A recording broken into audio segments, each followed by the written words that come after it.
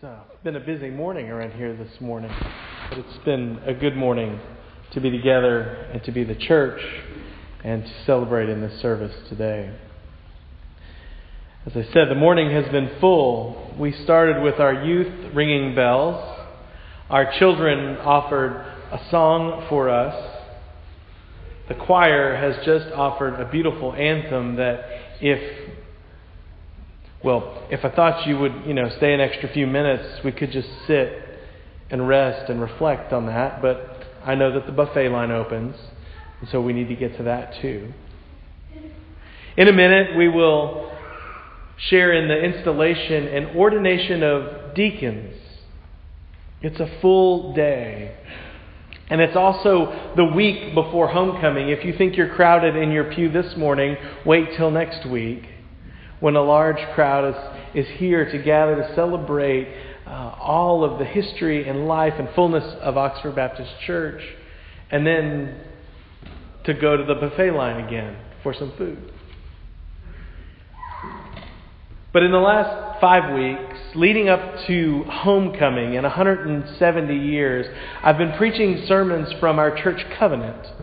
Because you see, the church covenant is the covenant is the document. It's the practices that tell us how it is we are to be members, faithful members of Oxford Baptist Church. A while back, we put the church covenant on the front of the church website. And so if you need to look at your phone, you have the excuse that, I was just looking up the covenant on the website while the preacher was preaching. But for those of you who aren't going to pull your phone out, there are 6 things our covenant says that we will do with and for one another. We will exercise Christian care and watchfulness over one another. We will attend the services and activities of the church regularly and joyfully.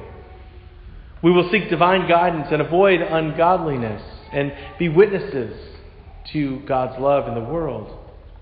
We will maintain a personal and family prayer life and will help train our children in the ways of the Lord. We will, as stewards of God's gifts, contribute generously to the ministries of the church, tithing, and then through our financial giving, growing because of the work God does in us when we give generously and sacrificially. And today, the 6th tenet of the church covenant is this: that when we remove from this community, we will, as soon as is practical, unite with another church of a similar faith in order that we might carry out the spirit of this covenant and God's Word. The 6th tenet of the covenant is one that says we believe that the life of faith in a congregation is so important that we will not just participate in the life of this congregation, but if we have to go somewhere else, we will recognize the importance of participating in a congregation there. Now, I don't know if I'm going to successfully hold together the fact that we're about to ordain 3 new deacons and the reality that we believe congregations are important, so important that if you go, you need to join another one. But I'm going to attempt to do that because I think there's a connection to be drawn there that can be summed up in the fact that I think we need church, or we need the church. Our scripture this morning reflects that we are ordaining some deacons. But it is the ministry of the deacons that underscores and gives life to the fact that we need the church. That's where we're going. And we begin with a reading from Acts chapter 6, verses 1 through 7. Now during those days, the days of the early church, when the disciples were increasing in number, the Hellenists complained against the Hebrews because their widows were being neglected in the daily distribution of food.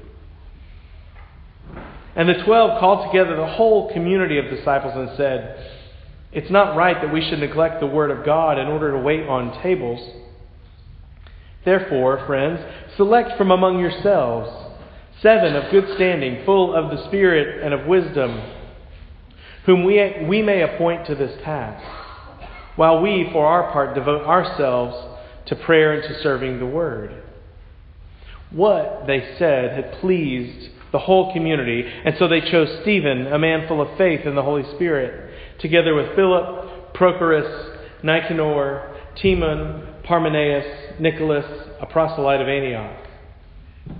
They had these stand before the apostles, who prayed and laid their hands on them.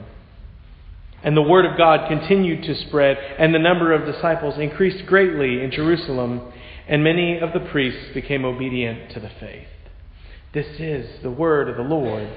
Thanks be to God. So in Acts, the church elects 7 deacons. And given the church's background and given the need that is stated there in that passage, it doesn't actually feel like a radical act. It makes a lot of sense. Even Ron read that at the end of that long passage from James, true religion is that which cares for the orphans and the widows in their times of distress. And so in Acts 6, they elect deacons, and it worked so well, in a way, that the practice has stuck. We still do it today. The apostles, the disciples were stretched thin, and they needed a way for the congregation to care for itself. And so they elected these deacons, which allowed the disciples, the apostles, to fulfill their own call. And they separated proclamation from congregational care, you might say. And the congregation recognized these different roles among leaders, and they recognized the importance and power that comes through the congregation caring within itself. Deacons became so essential to the life of the church that, again, it still exists today. And it's not exactly the same today as it was then. But what is recognized is a ministry of care and connection that is deeply needed. Thinking about what we need spiritually makes an appropriate transition to that 6th tenet of the covenant that I read. That we will join a new congregation as soon as possible if we're ever to leave this place. Why? Because we need it. Christians need congregations. They need a place and a people to worship with. They need groups to help them grow in their faith. We need people to care for us. And the reality is we all have gifts that we can use to care for others. Those are just a few of the things we need. But we need a community of believers to share life and faith with. And there's many different ways that expresses itself within the life of a church. Now today we've seen a few of those on display. The children sang. And children can learn to sing in many different places. Your kids can learn to sing in music class at school. At some point there'll be a choir at school that they could join if they want to. There are community choirs, or if you have a particularly interested young person who really wants to learn how to sing, they could form their own rock band and really learn how to sing. They could get private voice lessons, but through none of those other means can they learn to sing the songs of faith and learn the way that faith can be infused into your life through the singing of songs. Our youth played bells. There's many benefits to learning to play the handbells, and many of those benefits overlap with other things you can do in your life. When you play the handbells, you learn to participate on a team with a group. You pay attention to a leader and you listen to those around you. You work together, you support one another, And some of that can be learned through sports or through clubs.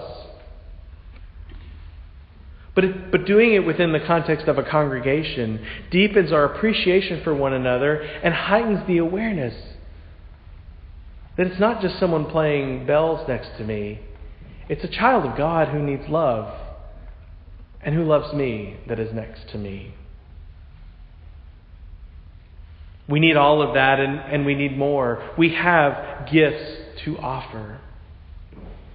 And as we elect 8 new deacons today, what we're recognizing in those 8 are devotion, aptitude, and ability to care, to be wise and to lead, and to represent the presence of God in and among us. In many ways, these deacons represent the things that the church teaches us. And they represent the best of what we desire from a congregation. We need deacons, though, because we need the church.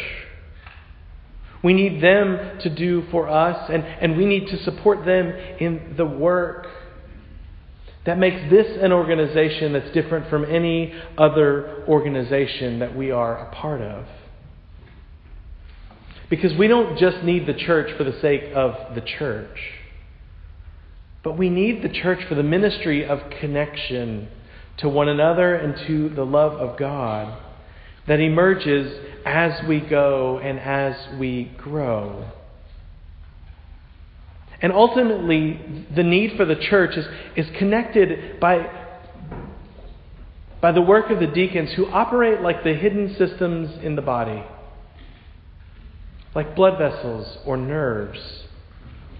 The deacons work quietly, underneath everything usually, to keep every part of the body connected and alive and vibrant and well and hopefully powerful.